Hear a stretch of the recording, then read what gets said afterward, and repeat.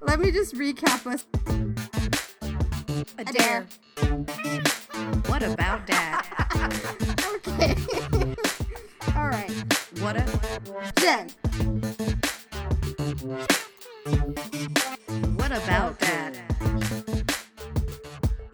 Podcast. Welcome back to What About Dad? TV recap and review. I'm Adair. I'm Jen. This week on the Salty Supergirl review, we'll be talking about episode 4, Ahimsa. But before we get into it, I want us to discuss the business of the day. Jennifer Lindsay Montoya here. What About That? TV recap and review announced their new Patreon account.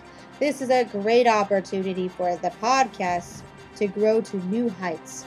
If you like the podcast, feel free to follow us on Twitter. Shoot on over to iTunes and give us a 5-star rating. Maybe write a review. A little love goes a long way toward growing the cast. Back to you, Adair. Well, thank you, Jen Lindsay Montoya. If you are new to the cast and you can tune into us on iTunes, Spotify, Player FM, iHeartRadio, Stitcher, Google Play, Podbean, Listen Notes. We even have some fun things going on YouTube. So like and subscribe. You know what to do. Back to you, Jen. Twitterisms. This week, we are introducing a new section called Twitterisms. In an effort to build community, we are reaching out into the fandom on Twitter and pulling tweets from across the Supergirl universe. Today's focus is hashtag Guardian Corps. Appreciation Day. Let me just be clear, we are Team Supercorp, hashtag make it real forever, ever, through and through. But we are not about perpetuating a toxicity throughout the fandom. Shipper's gonna ship, and we respect that. So here is a tweet today from Totally Melinda, who is one of 3 Guardian Corpers. It's difficult being a Guardian Corper. You have to really fight for your space online. So here's a tweet from Totally Melinda, who is one of 3 Guardian Corpers on Twitter. God bless you. Hashtag Supergirl. I haven't fallen for a couple this hard since Captain Swan. I also like how Lena is misunderstood because of her family name, and James is misunderstood because he's a black dude. Hashtag Guardian Corp. Totally Melinda also writes, you mean, when are you going to end their dating and upgrade them to husband and wife? Hashtag Guardian Corp! Dun dun da da. Totally Melinda says, so when is the lovely hashtag Guardian Corp wedding coming? Lena in a wedding dress and James in his guardian gray suit. Hard eyes. And those were the Twitterisms.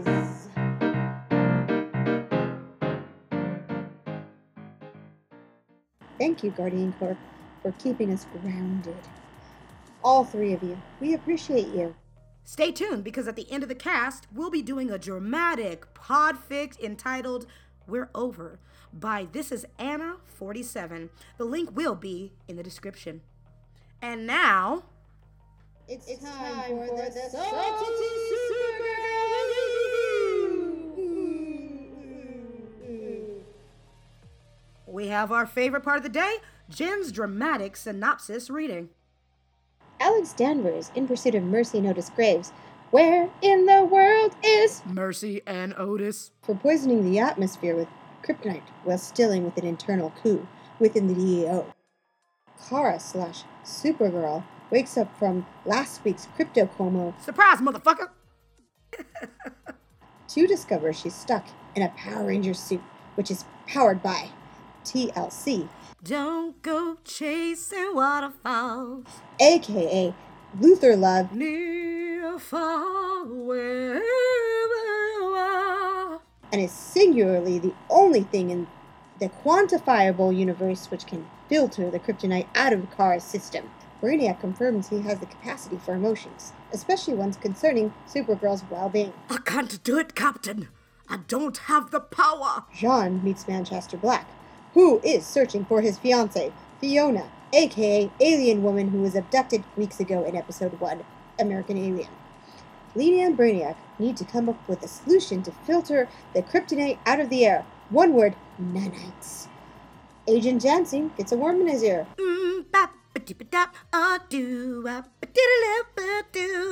Which is karma. And that's what happened on Supergirl. Conflict of the week. Agent Liberty has bedazzled aliens and unleashed them on National City in an effort to stoke anti-alien flames. Alex Danvers must stop them without the aid of Supergirl, who is stuck in a Power Ranger suit. You guys, this episode, let's talk about it. So let's get into Kara / Supergirl / Russian Supergirl. Oy. She's all of it. Jen, what were you thinking about her in this episode? I was thinking that I really, really enjoyed Kara's limitations because it enabled Alex Danvers. Like, Alex Danvers' main cast, and it's been a while since we've seen her really have a storyline which was evolved around her. So whilst Supergirl is stuck in a suit, you really find yourself questioning, can Alex Danvers, to this week's occasion? No, I get that. I like the fact that she was limited English. She was limited, yeah. In her Power Ranger suit, which is it's a really an oxymoron because the Power Rangers, they can do anything in their power suits. I'm just saying. We're gonna have to break this power suit down real quick. I love Twitter so much, and I love how we have detectives, and I love how inconsistent the writers are on Supergirl. So if any of you guys saw the screen grab of Supergirl or Kara inside the helmet, it pretty much proves that Lena Luthor knows Kara's Supergirl. It's my favorite thing, because it literally says on it that Kara is a Kryptonian, like in the lettering in her eyeballs. When it goes up to Alex, it's like sister of Kara. Like the suit can recognize people Kara would know. Facial recognition. Recognition. And then when Kara, like it says it that she's Kryptonian. Like, why would Lena just happen to have that technology built into the suit because she's a fucking genius? Because Lena Luthor is a genius. Exactly. But the thing is, it doesn't say Supergirl. It says Kara. So, like...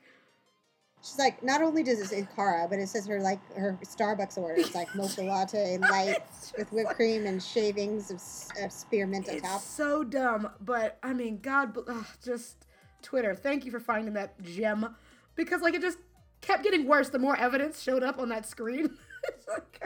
I feel like I'm a real professional on this topic of Kara's Power Ranger suit because I am a huge Power Ranger fan. Like, I didn't quit with dinosaurs. I went all the way to deep space. What was your favorite one? The Turbo Rangers.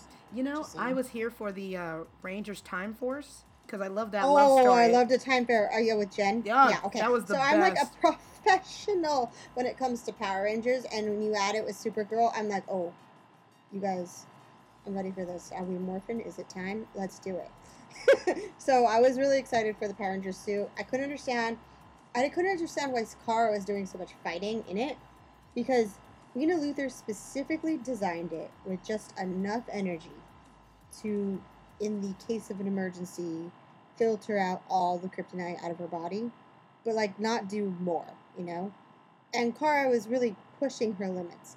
And I feel like even if Lena Luthor added another AA battery into the suit just to give it extra juice, it was beyond what Lena Luthor had anticipated. And I was like, Kara, you gotta rest, child. You really, really do, because this is literally keeping you alive, and you need to think about it. Does the world need you right now, or does the world need you in general? In the future. The thing, okay, so somebody had mentioned this, and it's been bothering me for a while as well. I'm so glad a lot of us tend to be on the same page. Yeah. Kara on Krypton was ahead of her. She was exceptional. She was kind of Cervanti in a way. She was in the same classes as Alex. She is younger than Alex, but because she's so smart, she was in higher classes, things like that. So she's a prodigy. Yeah, she's a prodigy. I'm kind of annoyed and kind of getting tired. I mean, God knows I love Lena and I love Brainy, but Kara's actually not stupid. She's not all bronze. She has a lot of brains. she actually does know more scientific stuff, at least comically so, than they portray her in the show. And I kind of wish that they would make Supergirl a little smarter. Because, I mean, you can't have a sister like Alex know everything under the sun as well. And I think with the Danvers sisters, they've kind of dumbed them down and made them more brawny than brains. And I think you can be all of it. You can be attractive, funny, smart, and, you know, You could a be badass. Russian. But the thing is, the reason I mention this is because even while Kara's in her super suit and doing all this stuff, it would have explained away why she was being reckless with her energy saving. Because, like, somebody who might know more or, like, go off their gut, you know, that kind of thing that a lot of leads do in action films. I was just doing it for my gut when it goes past logic. It comes from the heart. Yeah, that kind of thing. It would have been lead. cool for her to be like, I know I'm only at whatever capacity, but I think if my molecular structure does this, then I can go a little longer. Like, show me that she's not just science, yeah. a little science. Show me that she's being not necessarily, she's being reckless, yes, but she has a feeling that her knowledge is backed up by it. You know what I'm saying? And I mean, who doesn't want to know that Kara's smart too? Because when Lena and Kara have to go on these kombucha dates, what are they talking about? Not just fashion, which is excellent, by the way. They're talking about, you know, other things. And I think that Spice Girl reunion. I don't know. I just want Kara to be smarter. I feel like they would be talking about that. No, I agree with you entirely. Having a way for Kara to be on the same page academically with Brainiac and or at least close to the same wave, like maybe not. No, something. just understanding the science. They're using technology that is beyond what we know, human capacity, but they all seem to be on the same page. Yeah, I get that. No. I thought that the actress did a great job of doing voice work in the suit, because that wasn't her body, that was her stunt double. And I was like, it's gotta be weird, putting your voice on top of a super suit. Well, I mean, they're doing the ADR, which is really kind of cool. And I actually have to give props to Melissa for just having her face in a box with a camera and acting like you're inside. I thought that was a great job. Yeah. I loved also the third-person shooter angle that they gave us. I thought that was really cool. It reminded me of all the video games that I play, just very, like, Doom-ish. And, I really enjoyed it. I got a Tony Stark vibe. Yeah. But you know what? It was so refreshing to see that on a woman. Like, it really was. And I one of the things I really did get was how claustrophobic. Like, I actually kind of wish they'd played this up a little bit more. That Kara has claustrophobia. Yeah. She doesn't like being in small spaces. So what that would have meant to her being stuck in a suit temporarily forever, how scared she was. Well, I wish we could have gotten that a little bit more. I saw somebody mention this because they go, oh, I'm claustrophobic too. They were like, if I was on life support and needed to be in an enclosed space, she goes, I would probably be able to get over it because my brain goes, it's survival, or I would stop thinking about the fact that I'm enclosed because of survival. Like, they were saying that some people's brains can get turned off, like, because she's in the suit for survival, she doesn't think of claustrophobia.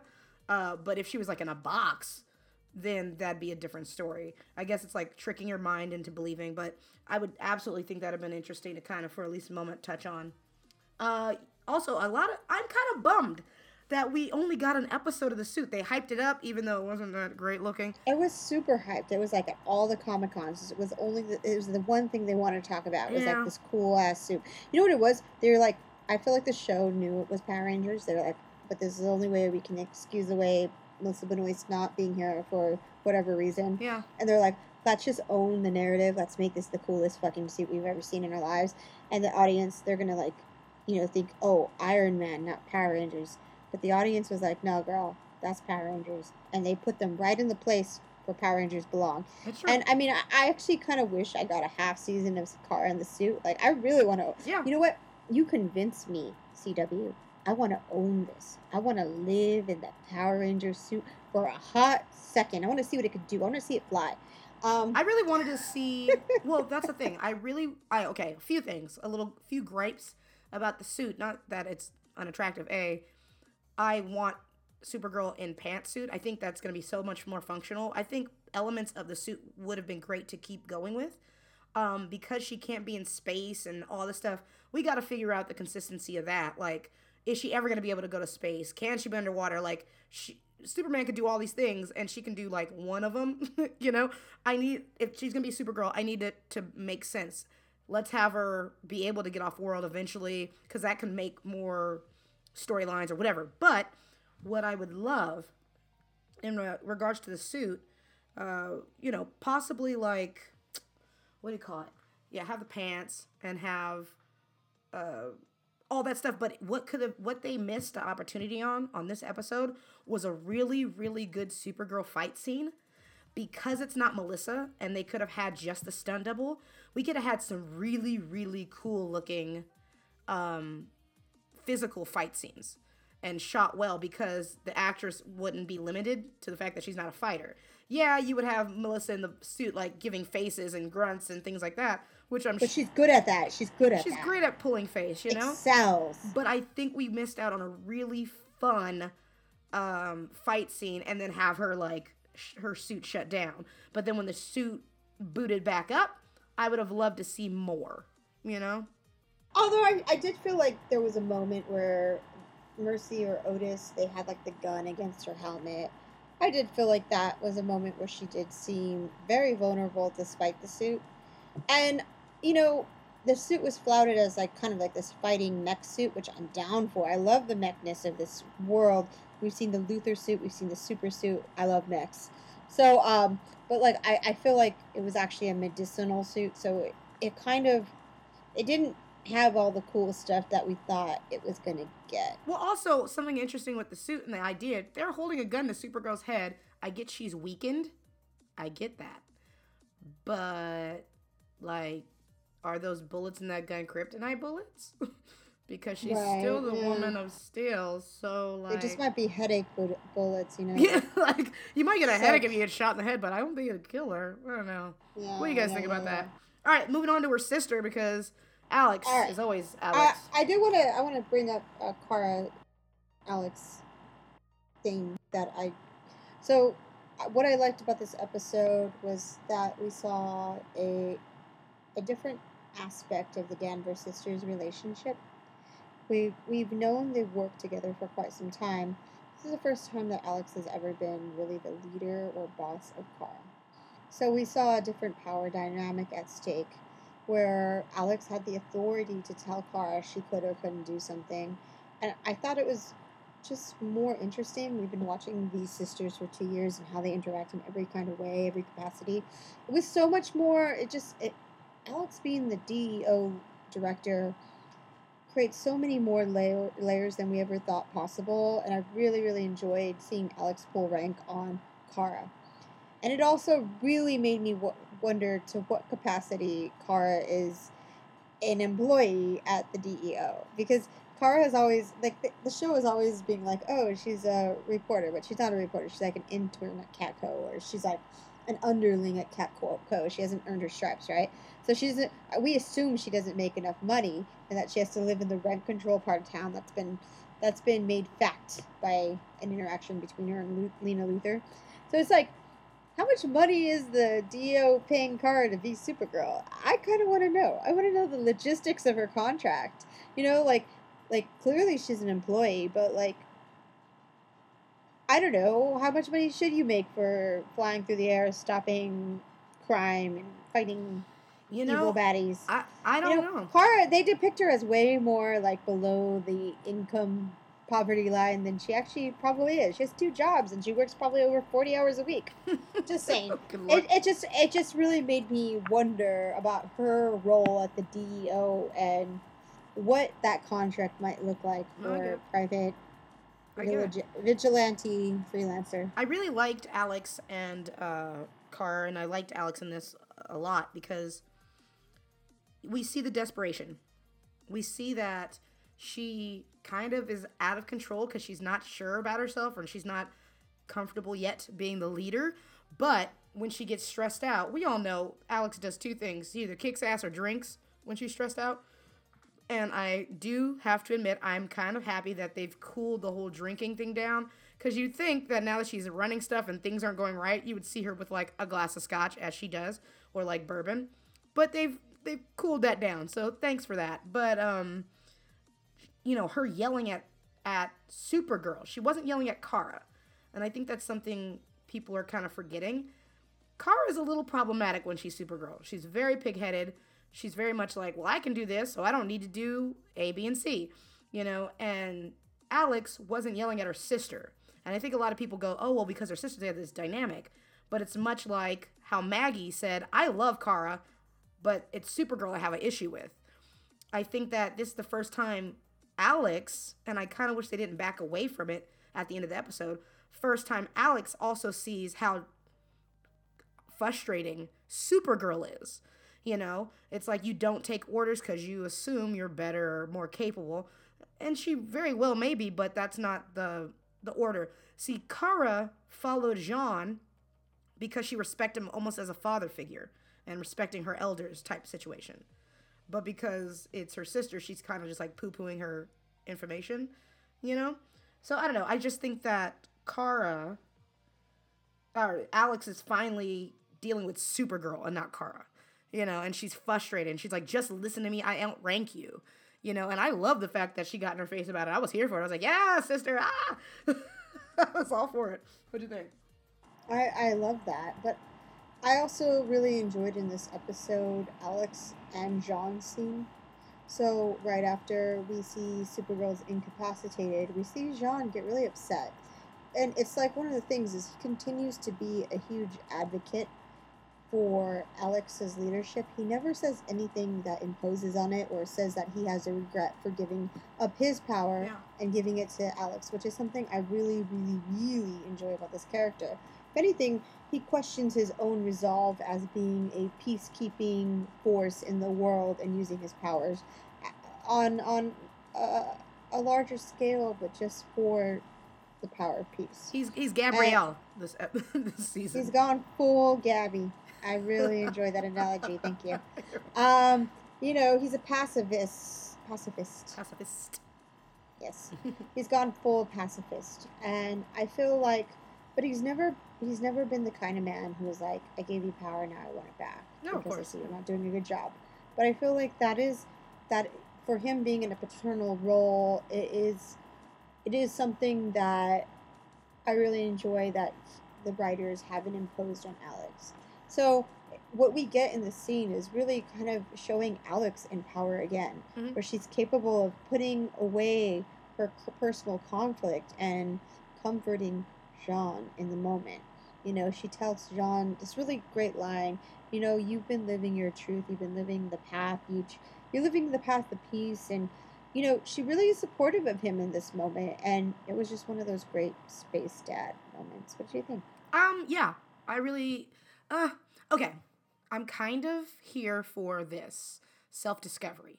Like I said, I like the Gabrielle path of like, am I a pacifist? Am I a fighter? What am I? Because even though Jean is old Martian, he's still relatively young as a Martian, and we kind of forget that. And he's still ultimately trying to figure out what kind of Martian he wants to be, what kind of man he wants to be. He's always fighting. He's always doing that. And I think he might assume like, oh, I'm a rough fighter. But really, he's probably the most caring or gentle fighter there is, as far as like him and Alex share that, where they can be extremely fierce, but they're doing it logically and they understand why they have to use force and things like that. So for him to question even his fighting and be like, well, you know what, I'll just be a pacifist. He's learning what the balance is. You might be able to be peaceful, but still raise a fist, Yeah. And things like that. So I think he's on that journey. I'm cool with it.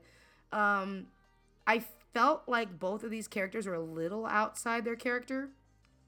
Alex has never been, when it comes to her work, she's not unconfident. She knows what she's doing. Like I said, people forget this once again, dumbing down the characters to make them more brawny. Alex was not recruited to the DEO for her fighting skills. She was recruited as a scientist who just happened to be able to fight and her brains. And so a lot of her decision making in the company is really logical based and then emotion and then like using her fist, if she has to. So this whole doubting herself and, oh, did you make the right choice and all this stuff, it kind of just felt not like them. I think It felt a little Grey's Anatomy to me. Felt It felt like I was getting a little Lexi. Yeah, it felt too Like boo-hoo, intern what was first me. year. Yeah. Especially for these two characters who are literally the other two main badasses. I get Alex, maybe having a moment of wavering, like, do I have enough help? Am I making the right choices? And then affirming that with Jean, but going, oh, what was me? Oh, I don't know if I'm good enough, or it just seems a little extra. And speaking of extras, you wanted to talk about Yes. a group of DOs. Okay. I always think it's fucking hilarious when the actors address the extras. Like, the extras are just living in another plane in the DEO. They're just passing by in the background every day wearing black.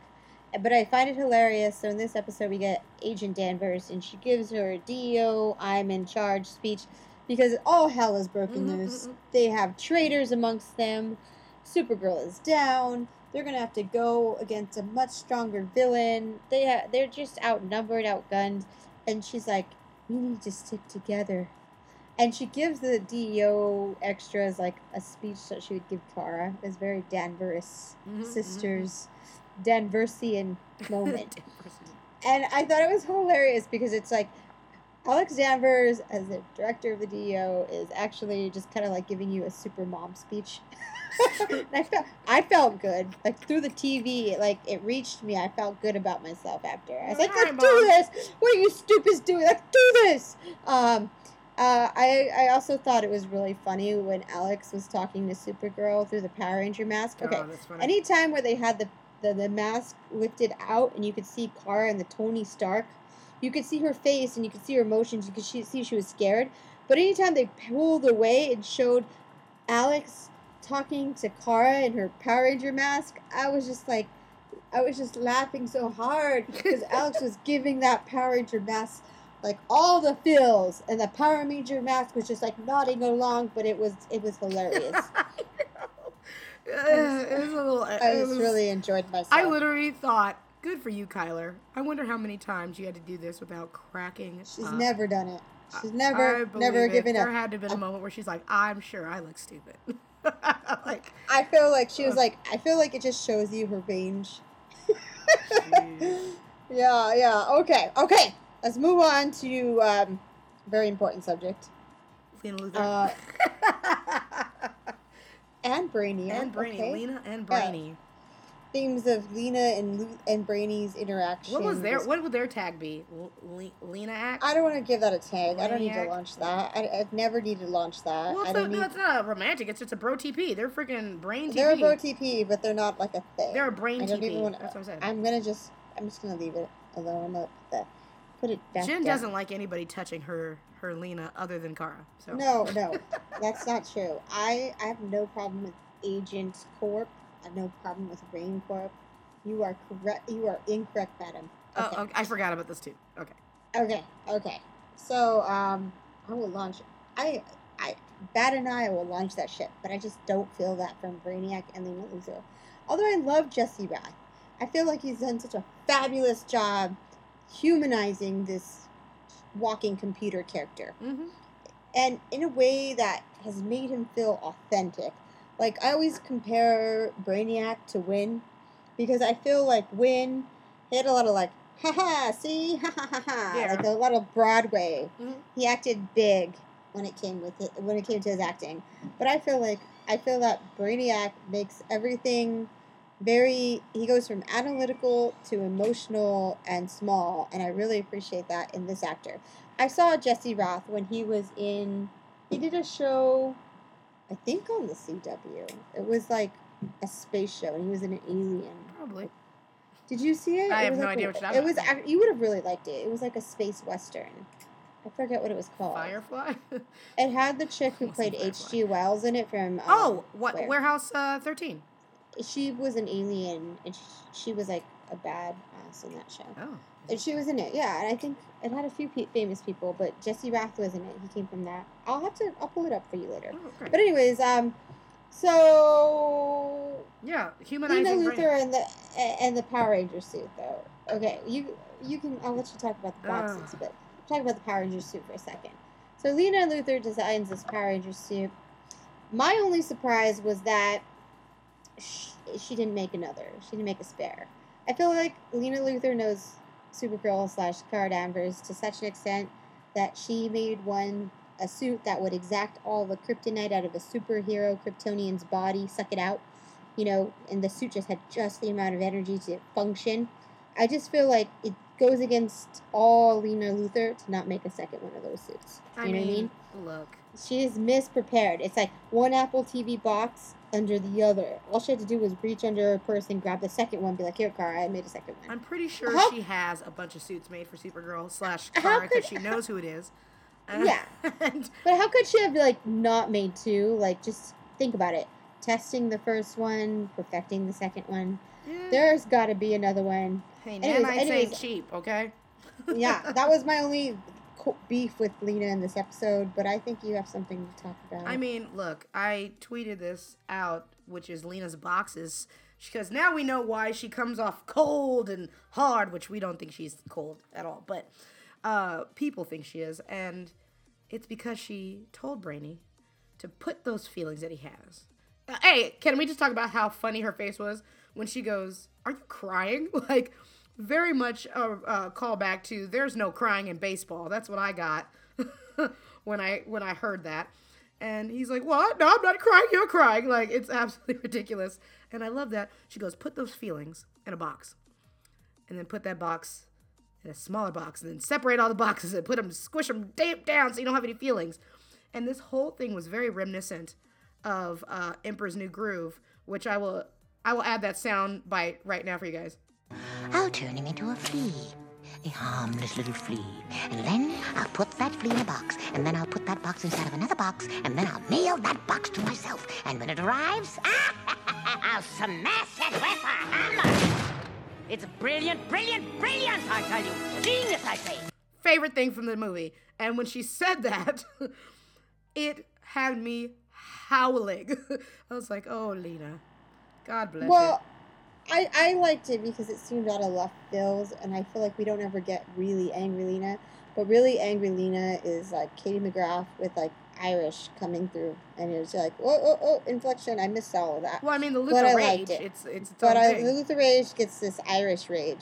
But one of the things about this scene, when you're looking at a scene as a writer, you're just kind of looking at what you're looking at what the beats they're hitting, and one of the things I noticed right away was she's like, I'm so angry, I want to kill somebody, and she inadvertently talks about, what it would be like to kill somebody for using her technology for the wrong use. And I just feel like this is a giant foreshadowing. Huge. And it's like a stupid one too. It's like, let me get a baseball bat, wrapped it in barbed wire, hit you over the head with it, because that's how much I need to foreshadow the fact that I am testing the waters. They've been building this woman up with plenty of reasons to be angry for 2 seasons now. Mm-hmm. The fact of the matter is she's always right. Everyone around her is wrong, and she just keeps getting blamed for shit that's not her fault. And now she's ready to kill somebody. And if she does kill somebody, it will eat away at her humanity, because she values her humanity above all else. She values human life, She's always said she would never cross the line into full Luthor. And I was like, well, really? Should it?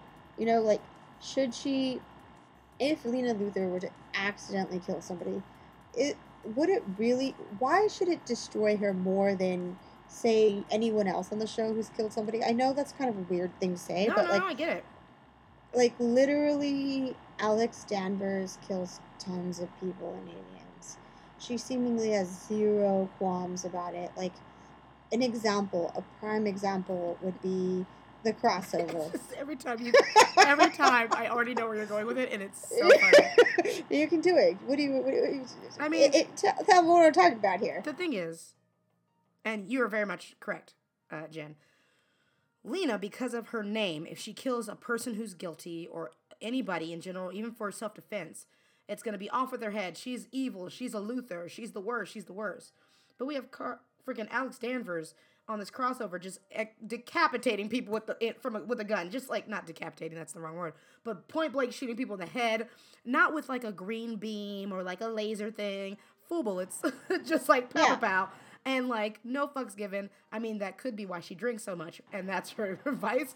But that's we don't never know. been an issue. They've never brought it up. Never been established. Like literally in the crossover last year, Alex Danvers was shooting people in the head without a thought. And then the next thought she had was like, oh, I slept with Canary. Oh my God, I'm breaking with Maggie. She never stops to think about, oh, I killed somebody. Even if it was like a Nazi soldier, like that was a foot soldier.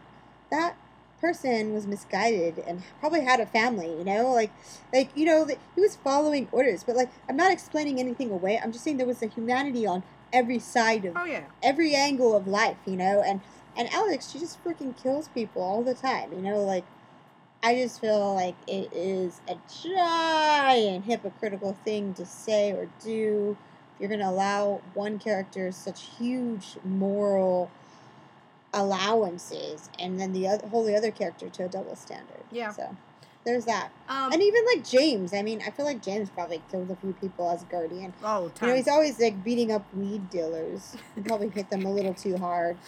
Oh my God. We're going to talk about Lena and Brainy. To be quite fair, going back to that little scene because it gets to how they solve the air crises. I am a little annoyed that they solved the air crisis in a day when it took a whole season to get the fuck rid of Mon-El. And the thing is, if they can clean the air, then guess who the fuck can come back? I'm annoyed. We're not even going to talk about it, but that bothers me. See the problem? And I'm like, so there's that. But I really do like the scene between Kate McGrath and Jesse Roth in that moment of put the boxes down, and that's kind of funny to me. And then right when he does it, I think it's so really good acting where you see him just like swallow it. You literally can see him put that box deep down, and then it just turns off. And you can see him turn off and go, oh, well, that's helpful. And then as soon as he goes, oh, that's helpful, he goes, oh my God, I figured it out. And then because that emotion was clouding his, his mind and his brain. And I just really like that transition of, oh, I got it. We don't need one big vacuum. We need a bunch of tiny ones. And I was like, brilliant. That's awesome. She's like, brilliant. That's awesome. Let's do this, and get down to it. I do wish, though, that they had a little callback scene of maybe them decompressing. Like, maybe Lena going, and now's when you bring the box back up. I just feel like I wish they'd had a callback scene where they explain what the hell a nanite is. Because I think a nanite is whatever Jack Spear was trying to create like last season. Remember Jack Spear, Lena's like first love? Yes, a bunch of nanites. Yeah, he wanted a bunch of nanites to like heal things or whatever, and they pretty much, I'm sure she probably took his technology as soon as he died, and created something more. I'm sure he probably willed it to her. Just saying. No, most likely. Oh, sure. But I'm just saying, like, nanites have been in this world, and they're seemingly like from Big Hero 6, the Disney movie. same concept. Tie it all together. Yeah. They do everything. They fix everything. They can kill you. They can not kill you. And in this instance, they clean the air. So that leads us to Wardrobe of the Week. This one was pretty clear, wouldn't you say, Adair? It was pretty clear. Yeah, the outfit, the wardrobe of the week, absolutely. Take a moment to appreciate this super fly suit. This was the debut episode where we got to see the Power Ranger suit doing that thing it does. We saw it in the teaser at Comic-Con. We all really, really wanted to see Kara fighting in the Power Ranger suit. Kara did have an epic moment where she pulls back the helmet and her hair is just like Pantene Pro V chic. Looks like she just washed it, blow dried it, and just like whooshed it out. Luxury. That helmet does wonders. I need to get me one of those. You want to do second wardrobe of the week? Oh, well, yeah. Thank you. I am green with envy, much like this shirt that Lena was wearing, because it looked gorgeous on her as usual. I really liked it. It was just like a nice, simple green shirt. Oh, wait. Was that shirt Kara's? You know what? After looking through Twitter, it's confirmed that both Kara and Lena were wearing each other's clothes. What the fuck? Are you serious? Jen almost just knocked over her entire setup. It was like I saw Brenda Strong walk by for a second. Yeah. Oh, also, this has nothing to do with Wardrobe of the Week, but it's still really funny. On Twitter, there was some pictures of Brenda Strong in glasses. I guess it is kind of a Wardrobe of the Week segment, and Jen almost lost her entire shit. Yes, I was like, I did like all the hard eyes. I was like, hey, because she was like, blah, blah, blah, hockey, and I was like, did you see this? And she's like, blah, and just went silent. Like, Jen, get your jaw off the floor. Get your jaw off the floor. Because as we all know here at What About Dat, Jen has a thing for mothers. Guard your mama. Oh, lock them up. But anyways, that's the Wardrobe of the Week. I'm so glad we get to spend time with that every week. It's refreshing. So good. Okay. It is refreshing. Let's get on to our Jean and Manchester Black, our new character. Yes. I'm loving... Okay, let me just say. I love Papa Space Daddy having a new friend. I'm here for it. I'm happy that any of these characters have new people to play with and talk to other than themselves. I get very bored when it's just the same old, same old. We were wondering what happened to Fiona, and we thought the girl done got killed. And apparently she was kind of killed on life support, I guess. I don't really know. But the bad guys had her the whole time. And what a bummer. What beautiful imagery that we got to see using his telekinesis. I was here for it. Yeah. Jen, how are you here for the Manchester? They always give us the sands of Wakanda in his memories. Sense of Wakanda in his memories. They really do. You're right. They do. You're right. I felt like I was watching a Supergirl show with so much diversity. We had Sean, Manchester Black, Fiona, James. We had a lot of representation on the show. And it wasn't just we had British African. We had I do believe she's Indian. Indian, yeah. Yeah, she's Indian. It's like, it's refreshing, you know? It's like, oh, this is how it should be, you know? And it was so nice. And I feel like the guy who plays Manchester Black, I don't know his name, but he is a good actor. And I was titillated because he's been on my screen for like 2 seconds and I'm already way more vested in him than I am in James. And it's not like a James versus Manchester kind of thing. Nothing like that. I didn't think to compare the two. I was just like, this guy has had more things to do that are interesting than James does. You know what I mean? True. And I it was just like, one of the things I feel about Jean is that they were able to successfully take him out of the DEO and out of his role on the show, and they've been very successful redefining it. Like, week after week, he's not doing something that doesn't involve storyline A or will involve storyline A or isn't important to progressing the story. If anything, he's still a paternal figure to Alex and Kara. He's still relevant, and he's just bringing in he's like been a point for bringing in new and interesting characters like Manchester Black. And I just find that we aren't wasting any time with Jean being on the show. It's almost like when we were watching Winona, everyone was like, is this Nedley's last season? Has he lived his life on the show, or are they going to move on from his character? And then at the very end, they're like, no, we got this whole plan for him. Yeah, I feel like that was Jean. I feel like they have had... I felt that way last season when we saw Jean walking off with the hat. It's almost the perfect show exit where he gets to live and live happily ever after. But no, we actually get to see him participating in the community. And he's really that link between pedestrian and the world of super. And I think they've been really using him as a great tool to bring in these characters. So... yeah. They've been doing all sorts of right by Jean. I think, and having him kind of using Manchester to help Jean figure out his middle ground is great. And then by figuring out John's middle ground, Manchester's going to go off the deep end after losing Fiona, and I kind of, I think he's gone so pacifist, side, And I think he's going to end up with Manchester going a little bit to the other side and then finding out, getting to that middle and trying to bring Manchester with him. Also, I had a had a bit of a laugh, and I guess that was my own internal thing, because the girl who plays Fiona is also on The Bad Place, or I'm sorry, on The Good Place, on the TV show, and that's about people being in heaven and hell. So the fact that her character in The Good Place is actually in hell made me giggle, because when she died, I was like, well, I already know where she's going. So I just gotta, it made me giggle, but it was definitely a sad moment when the character Fiona died, but I got a bit of a chuckle. My only problem with that is that it feels like Fiona existed just to perpetuate the character of Manchester Black's storyline.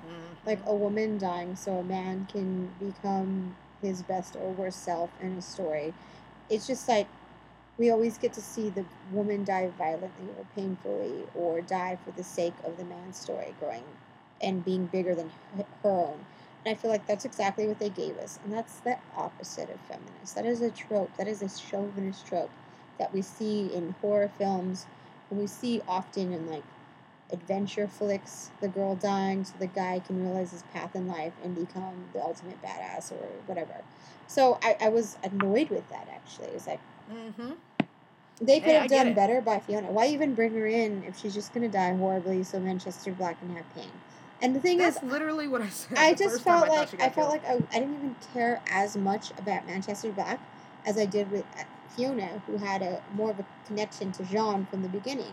So losing Fiona felt more heavy than Manchester Black finding himself, opposed to the alien sentimist or nativist. Yeah.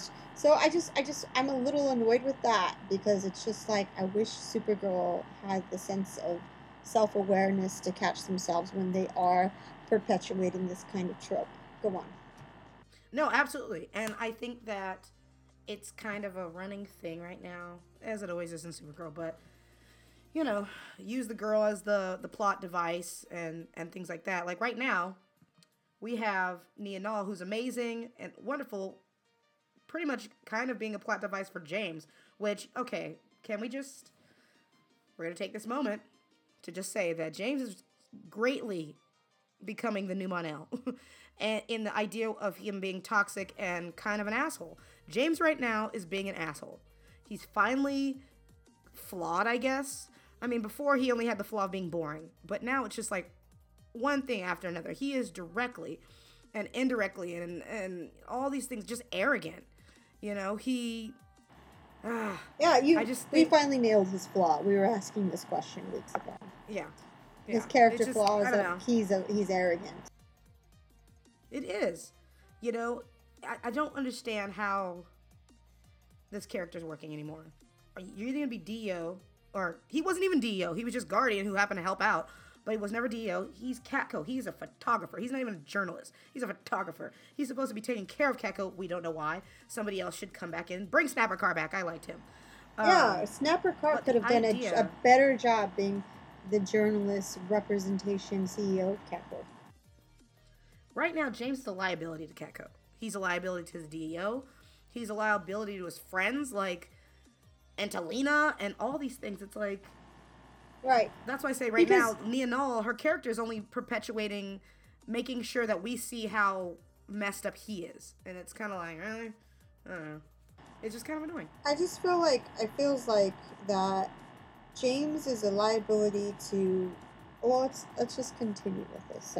So the problem with this episode was that James is not, he's a vigilante, but he doesn't work for anybody. He is not contracted with the DEO.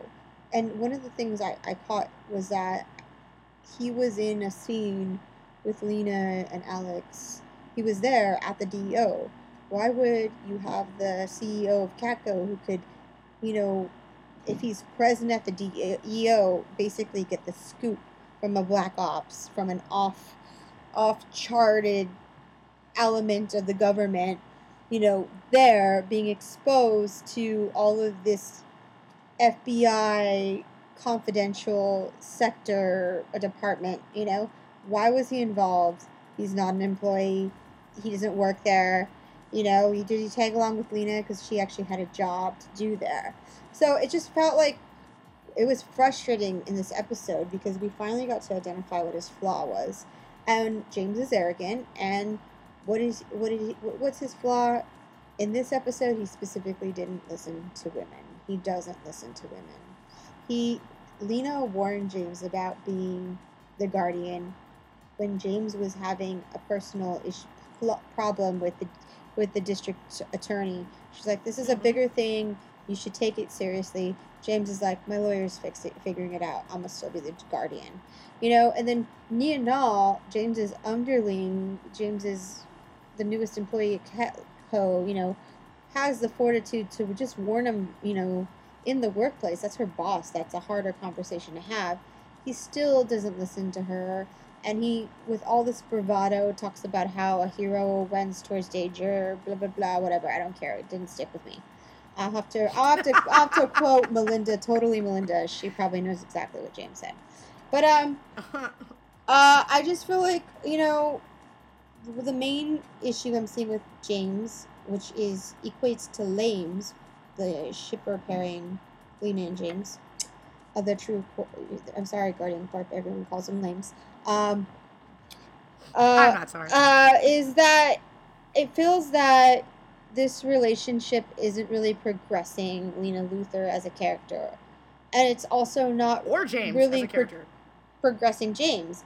And in this episode, I felt like there was an astounding lack of lames interaction. Even in the moments where they're both in the same room in the very beginning, you know, Lena's there taking care of Kara in her Power Ranger suit. James is there.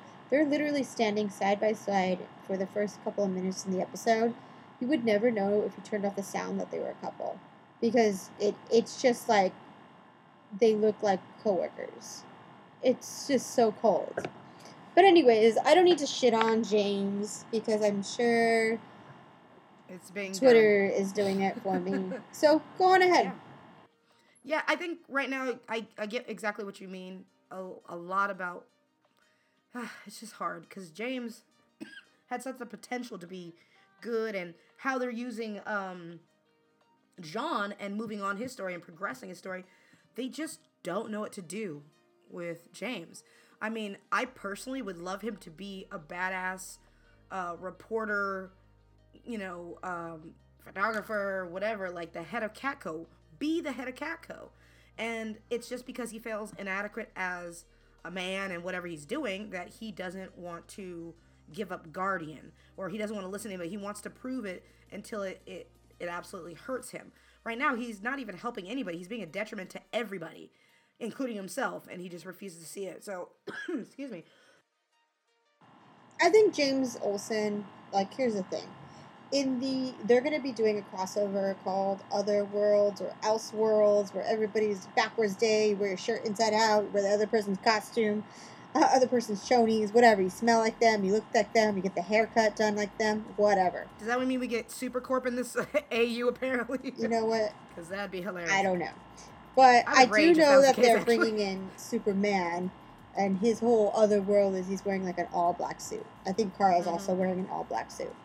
I think that what they're doing with this Other World, Else World, that's what it's called, is that they're testing the waters to see if there is an audience for a Superman show, which is fine because they've casted Lois, they have Superman, and honestly, I think at this point it would behoove Mercad and the character James Olsen to leave the mythos of Supergirl and go into Superman.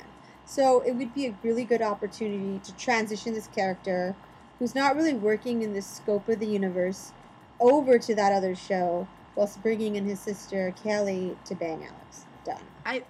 True. I think it actually might be very smart for Mercad to go, because he's also starting to make a lot of trouble for himself within the Supergirl fandoms and things like that by just not keeping his mouth closed, you know? And it might behoove him to move to another show or for the company to move. Well, it would just make sense to have James Olsen in the world of Superman. Go with his best friend. Go. Go be a photographer, dude. The CEO business, it's just not you, man. You know? And speaking of dreams and things that like hopes and futures and all this other stuff, we have Nia Nal in this episode who was once again kind of crushing it because she's like, "Hey, James, she's the groundingness. She's like a little tiny Cat Grant. I wouldn't even call her a little bit of a Kara. I know that's how they framed her, but she's more of a Cat Grant. She's way more ballsy. Yeah. Than Kara was. She is way more ballsy. I give you that for like seeing that in here. I agree with you actually quite a bit. I actually think like Nia Null is a great new character, and like absolutely season after season. You know, like I think season 3 was a shit show, and they didn't bring anybody really interesting into the show. But they did bring Rain, Sam Arias, and I thought she was my favorite character, and she's who I would have kept around as another super like trying to make peace with killing her mother. To be fair, they did want to keep her, but Odette had to leave because her husband had something going on, so she had to go back home for that. But they absolutely wanted to keep Odette. That's why they were setting up the whole Agent Sam thing. Well, I loved Sam. I thought she was a great addition. She's somebody who came into the show and made it interesting in every episode she was in. Like, I found myself, like, looking for Sam scenes. But, you know, like, she's a person who could stick around. Lillian Luther could stick around for all the seasons of Supergirl and become forever. She just got a show. So she did. I'm so sad about it. I'm going to watch the show, though.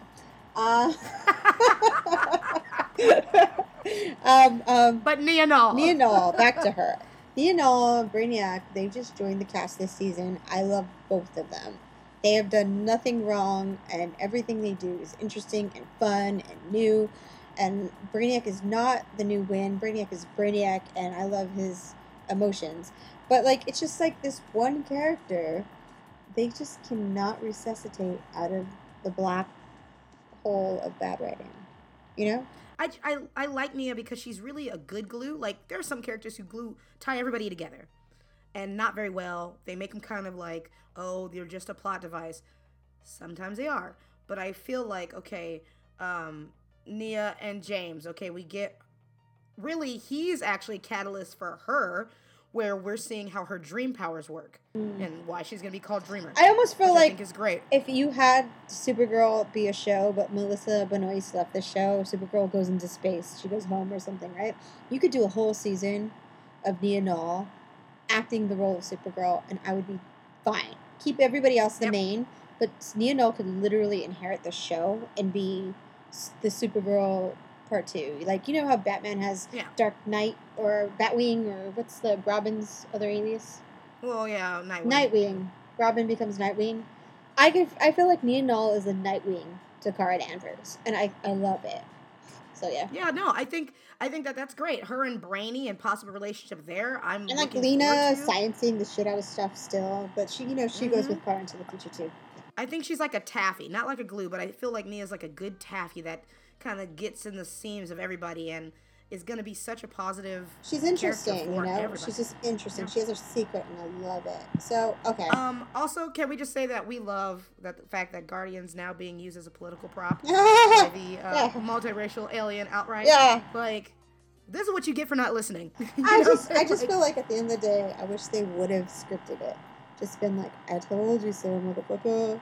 You know, like give that line to Nia or Lena. The I told you so. Yeah.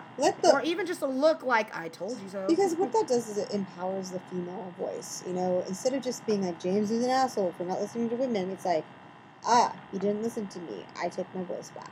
So yeah, in that regard. Or even like something where James is like, damn, you're right. Like, I messed up. Take even ownership that he wasn't listening, and it's like I was being pigheaded. Whoops. No, he doesn't have to be perfect and recognize his faults. I just feel like. I feel like keep being an asshole, James, you're defining yourself, I guess. You're right. Whatever.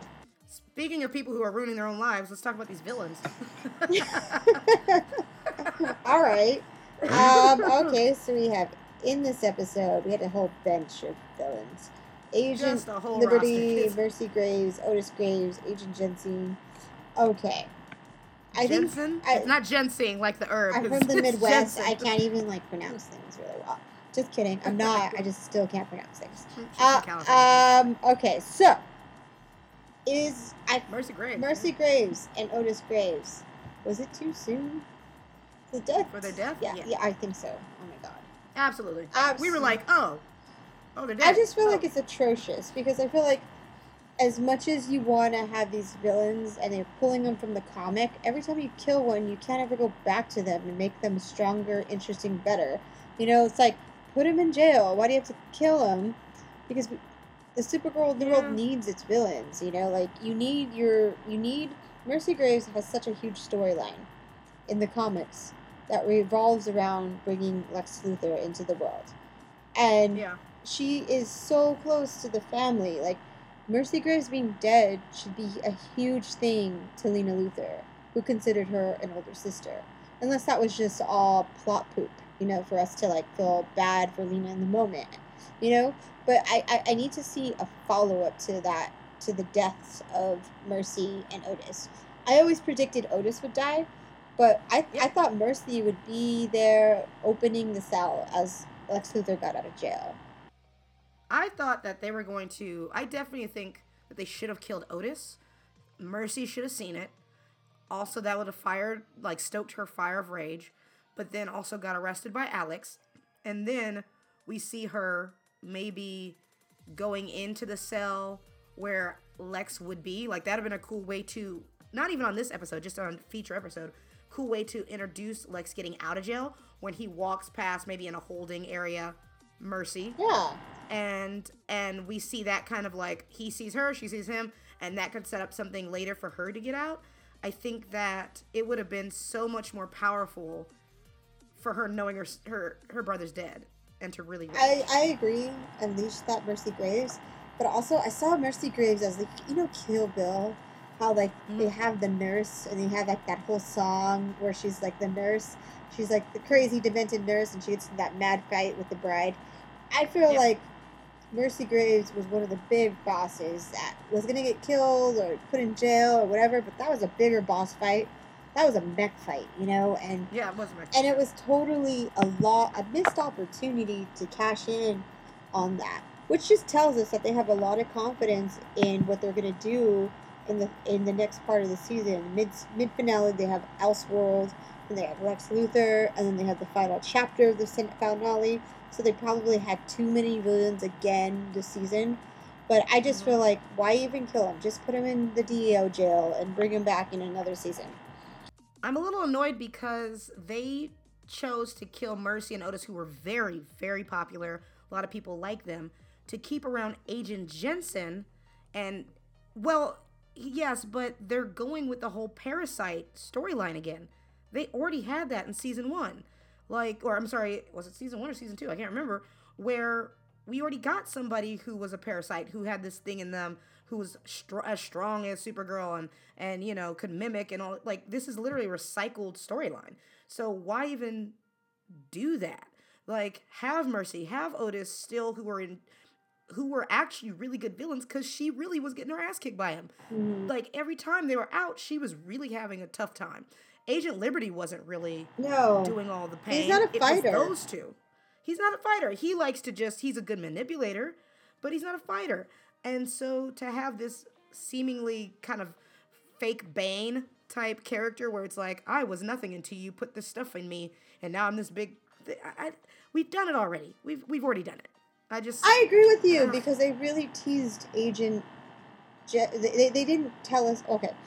I agree with you because they teased the shit out of Mercy and Otis.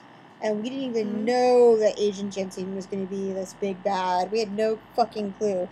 And I just feel like Agent Jensen doesn't live in the lore of Superman or Supergirl.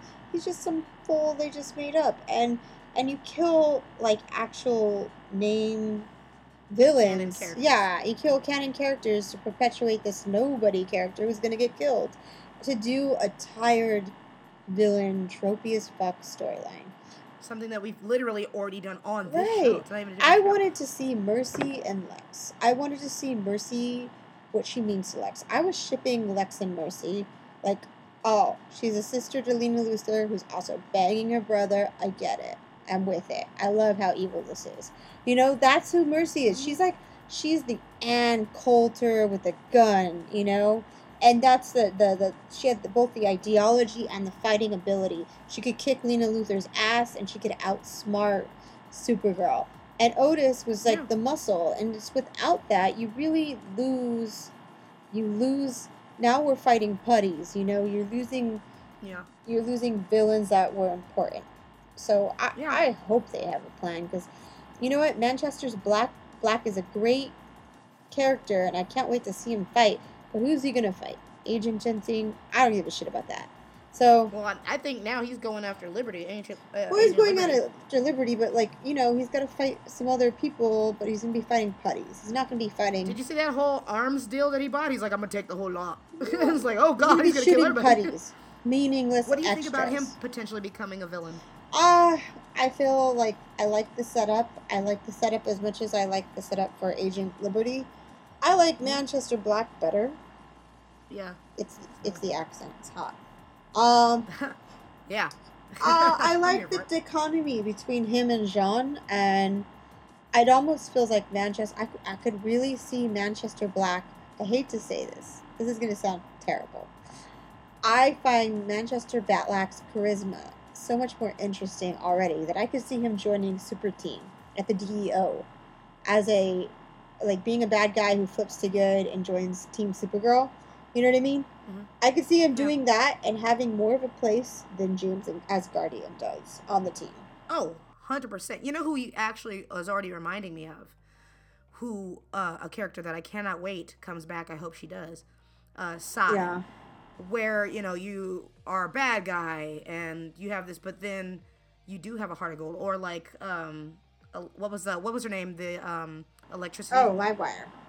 Yeah, like Livewire, where it's like, you know, we might not have you all the time, but you'll come back to help when it's important. Or like the DEO will come up against him occasionally, and it's always this back and forth of like living in the gray. You know, very much, possibly even a setup for Checkmate. No, I would love that, because like here's the thing. Like, they did it again with Livewire, where they kill Livewire for no fucking reason, after they had slowly developed this character through the season, so it's always fun to see her come back. Like, Xena did this really well. They had, what's his name, Bruce Campbell, come on as the King of Thieves, and he'd be on, like, for, like, a couple of seasons. He'd be on for, like, 3 episodes and do a story arc, and then he'd show up a season later somewhere else in his life. But it was always fun to call back to this Bruce Campbell, King of Thieves character, who could live in the world of Hercules and Xena, and they did a great job of bringing these guys, recycling him back, and his trouble became Xena's trouble, and they'd go on a quest together. And it stayed fresh. It did, and I felt like Livewire could have been that, and so could have Mercy Graves and Otis as just like these bad guys who show up with some shit every now and then, give Kara some trouble, but then, you know, move off. I need that. You can't kill everybody. I think that's what Manchester's gonna end up doing, and I think that's pretty good. I would love to see Side back in that capacity. You talked about it real quick. Exactly. If they wanted to grow Supergirl into like a Legends-esque show, which I don't think you can. Well, maybe. No, you can't make it that silly. No, not silly, but like making it into more of an ensemble. If you had to say, okay, who's on the team? I think that Manel's too polarizing. He's almost like Supergirl with his own ensemble team. He needs his own show. But you could be like, okay, let's look at the slate of characters. Let's do Supergirl, Brainiac. Let's do Psy. Let's do Manchester Black. You know, like those would be interesting supporting characters who would give the world depth and a richness in background. Let's do John Jones. You know, like. And Alex Sanders, that'd be a great team. Obviously. You know, so just throwing that out there. You know, and I think that you do need layers of kind of 3 tiers of characters. You have your main, Super, Alex, Jean. Fine. Those are your 3. No, you have James they're too. A family. He's the main as well. Well, no. I say that those 3 are the main because, like, they actually have something going on in their lives. And then you have supporting, which would be James and Lena. Even though we love Lena and we would want her to be regular, really, I feel like she is a support because she's, you know, she's the Luthor, whatever. Then you have Brainy, who is like, you know, well, also the support would be Brainy, okay? And then we have Nia Nal, who is slowly coming up in the ranks. And then we have the middle characters, the Manchesters, the Sais, the ones that can literally go in and out, who are good, even Katniss, even, Lillian Luther, she's a bad guy technically. You're talking about reoccurring. Well, yeah, I'm just talking about, like, reoccurring who could pop in ever so often, maybe start some trouble, maybe help, but it's never a good or bad. They're just, like, there, and it kind of could be a plot device, but also can be very interesting. And then you have, like, people we just don't need. We don't need a Rhea. We don't need a Monel. We don't need other people. We don't need a Win, that kind of thing. But it'd be kind of fun to find characters who we can learn more about one episode, never see for another season. They come back and we're still like, oh, hey, that's awesome. I'm glad you're there. But it can get stuffy, man. Like, I don't know. I'm here for it. But let us move on and get to our questions. What about these questions? Jen, do you have any questions for the audience regarding this week, and this episode? Okay, so my questions for the audience regarding this week. I guess, what were your expectations regarding the Power Ranger suit? Would you like to see more of it, or are you done with it? Yeah. I have a question, what we kind of talked about, but how long do you think John's going to remain peaceful? Do you think it's going to be dragged out all season, or he's gonna get over it pretty quickly? I don't know. Yeah. I think also, I don't know. Do you have any other questions for him? Or? When will Lena Luthor find out Kara's Supergirl, or does she already know? Yeah, what are your thoughts? That'd be kind of interesting. Also, I think my last one that I have for you guys is, when do you think Alex is going to really balance out being a leader at the DO? Like, how do you think this whole having a babysitter situation with the captain and all that stuff is going to work out? Because that seems like it's going to be pretty shitty. Oh, I got one more question. What is the implications of James becoming what do you think the consequence will be for James becoming a leader of the alt-right movement? Yeah, so make sure that you guys comment on our YouTube, on our iTunes, our Twitter. We read all these things, and I would love to start a dialogue, like more conversation about it, because these are some crazy times going on. Jen, let's get into what about Doe's predictions. Okay. I predict. What do you predict? I don't know yet. I know, it's kind of interesting, because this week is kind of like meh. It was kind of meh I didn't really see like the predictions. trailer for the next episode, so I don't really have any idea what's going to happen. Oh, I didn't either, but I'm actually just thinking about the whole season as far as my prediction is. Mm-hmm. I'm really hoping that Nianol, I'm just predicting that in the next episode there'll be a lot more understanding about her dream stuff. It's going to be coming to light. I have a prediction that on the heels of hearing about the alt-right movement, Guardian is going to be in some hot ass water, which means I think that we're going to get a new character coming into the Catco. Do you think that we're going to have a breakup between James and Lena? Hopefully so. Do you think it's going to happen in the early half of the season, or what do you think that's happening? What's your prediction on that? I think that it's going to be a do you think they're headed for a breakup? Yeah, no, they definitely are, but I think it's going to be a few things. Much like how Lena did not tell James that she helped him, be out of jail. He's going to probably get upset or taken away due to the Guardian stuff. And I think out of time, distance, and space, they're just going to realize that they're just not meant for each other. Like, hey, there are some relationships that don't end in fights or breakups that are, like, dramatic. Sometimes you just go, we are not in the same spot right now. I think it's cool that we just remain coworkers or whatever, and I think that's kind of where they're heading, because this seems ridiculous a little bit. I don't know. I feel like it's so, like, there's such a lack of chemistry that I forget they're even a thing. Like I don't know, I guess I see such a lack of interaction that I don't even, there's no indication. If you turn the sound down, you would know they're a couple. So it doesn't really bother me so much. But I was just wondering if you think that was going to happen. I guess, I think there's an episode called, like, Truth or Lies or Secret or Lies, and that's supposed to be we'll find some answers out in episode 6 coming up. about the status of that relationship. I don't know why it bothers me, but it just does. I guess. Because it's absolutely silly. Yeah. I just felt like it was done so to like it's incited so much rage within the fandom that I wish it would just go away. True. Yeah, okay. So my predictions is that it will go away probably in by episode 6 to 10. We'll see an end of Lames. That's my thought. Yeah.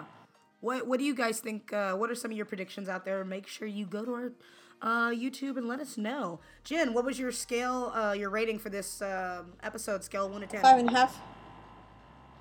Not enough Lena Supercorp interaction, and I hate Lames, so it's always going to have a point difference between us. Like, I get it. Full point difference because that exists.